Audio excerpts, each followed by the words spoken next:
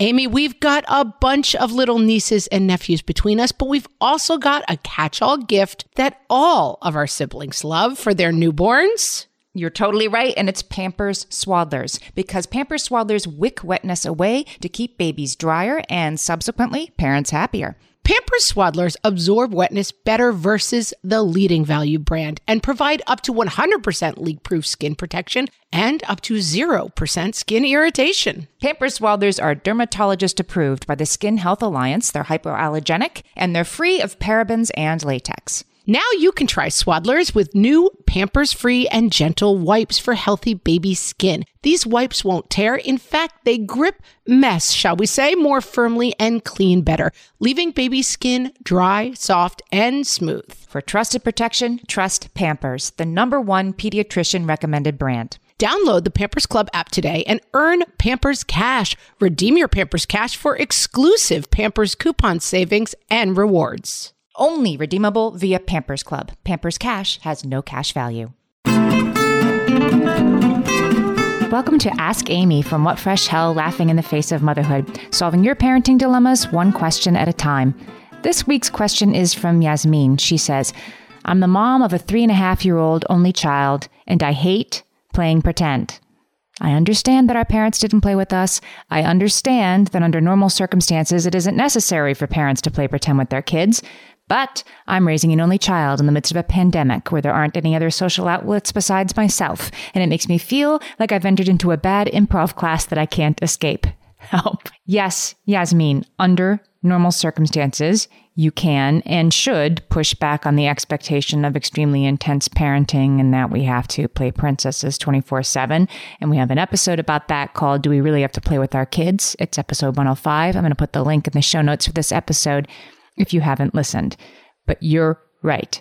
This is a special situation. Right now is different. Right now, it's you or no one as a playmate. And sometimes the answer is going to be no one. It's okay to say no. Your child, I think, picks up on your resentment when you play in that like eye-rolling, toe-tapping kind of way. It's not ideal. And if you're really not in the headspace to do it at a given moment, I think sometimes no is better than that. Sometimes you have to say yes. When you do play, I have found that being truly engaged, like phone put down, not talking to the other adult in the room, not also stirring dinner, just completely sitting down and giving them your full undivided attention for 20 minutes is a lot better than the hour and a half of the sort of half paying attention way. And it reaps rewards that will last longer. You talked about hating playing pretend. I think that's fine. And don't own the guilt that you don't like it on top of not liking it. We're bad at playing pretend, adults. We're supposed to be bad at it. There's a fluidity of the narrative that doesn't make any sense. Like, wait, we were pirates and now we're dinosaurs and now we're trucks. Picasso talked about his whole life trying to get back to drawing like a kid draws. They're geniuses. They're accessing some part of their brains that we don't have anymore because we're grown-ups. It doesn't make any sense. So the confoundedness, the mind-numbingly either repetitive or nonsensical nature of it all is definitely something you need an outlet for. Talk to your friend about it, your mom, write it down, make a story out of it, put it on social media. It's not something you need to fix. I wonder if there's something else that you might enjoy doing that you can make part of your imaginative child's play. Like if you really like reading books, then read extra books. Get the books that are about the pirates and the dinosaurs. You can do this on the Kindle or order books through the mail right now since the library maybe isn't happening where you are. Lean into drawing monsters. Can you lean into making a princess dinner and a tea party, things like that when it's time to cook dinner and try to bring the kids' imagination into what you need to get done? It might work. Dr. Lawrence Cohen is a psychologist, and he's the author of the book Playful Parenting. He says that, yes, of course, it's possible to burn out quickly, but he argues that you burn out more quickly when you get over-involved. So his suggestion when you do play with your kid is to meet your child on their level and engage as little as possible. Like truly exist with them, no phone in your hand, but really just watch, just mostly observe and resist the impulse that you might have, and certainly that your kid will have, that you have to do it too, that you have to be in it, that you have to do this. Like, do as little as possible, but observe them. It helps make it a little bit less of a draining experience. When you can't play with your kid, I have a couple of suggestions. One is Cosmic Kids Yoga on YouTube. That woman is a genius of pretend play. And so she has yoga classes for like Moana and Lightning McQueen and whatever. So you could definitely find a yoga class that would probably appeal to whatever your kid's preferred pretend play is. Rotate the toys in your house like you were in actual preschool. Like put the play kitchen away for 3 weeks and then bring it back out and put it in a different place in the house where it used to be. Open books and leave them on a little blanket on the floor. Set up sort of traps for your child to sort of happen on. It's a little bit of work, yes, but it does reap rewards when they see the Legos in the bathtub, or they see a toy that's familiar to them, but they haven't seen it in a couple of weeks in a new environment. You can usually get some dedicated play out of that. If you have an hourglass or a time timer, which you can get on Amazon, both of those are sort of visual representations that you can give your kid to say, Mommy's going to work until this timer runs out, until all the sand is in the bottom of the hourglass, and then I will play Pirates for 20 minutes with you. If you've got a spouse or a partner, Yasmin, just make sure that they're doing their share.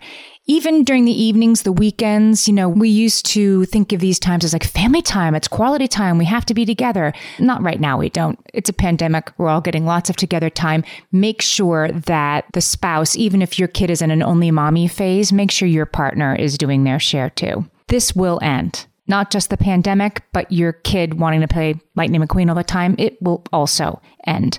And I'm not going to say, oh, you'll miss it and you look back. You might not. You'll be very happy when it's over, just like the pandemic. But this is temporary. It is the season you're in. And I hope that perspective helps you get through this too. Send us your parenting questions, everyone. We might answer yours next. You can send us a message on Facebook or Instagram or email us questions@whatfreshhellpodcast.com. Thanks for listening.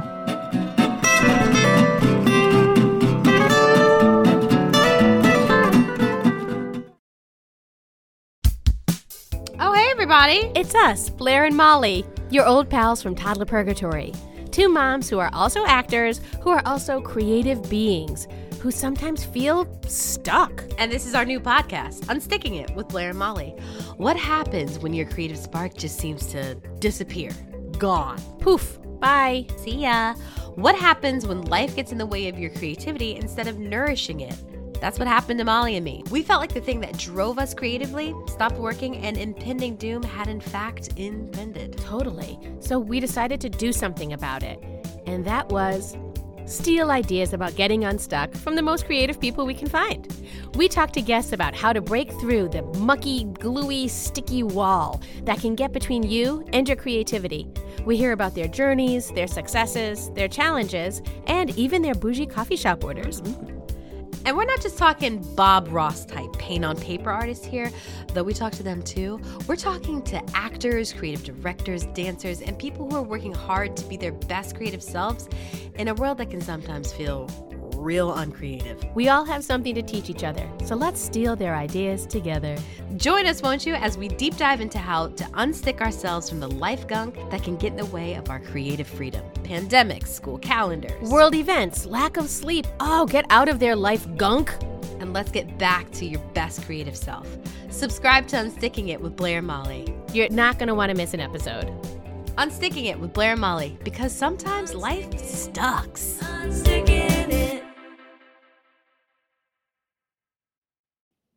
Feel like you're the martyr in your family? You're not alone. Hey, this is Joanne. And Bree. And we're from the No Guilt Mom podcast. Bree, we talk to a lot of moms. Yeah, we sure do. And if you're a mom who has a to-do list that is so massive that you get overwhelmed and you shut down, or if you fall into the habit of doing everything for everyone and don't know how to change it, we can help you become a no-guilt mom. we're going to take you from family martyr to family model. That's role model, so that you role model the behavior that you want to see out of your kids. You're going to go from being tired and overwhelmed to energized and guilt free. Every week, you'll get actionable strategies that you can implement right away from the experts that we interview and from us. We also have a whole lot of fun, so check out the No Guilt Mom podcast everywhere you listen to your favorite shows.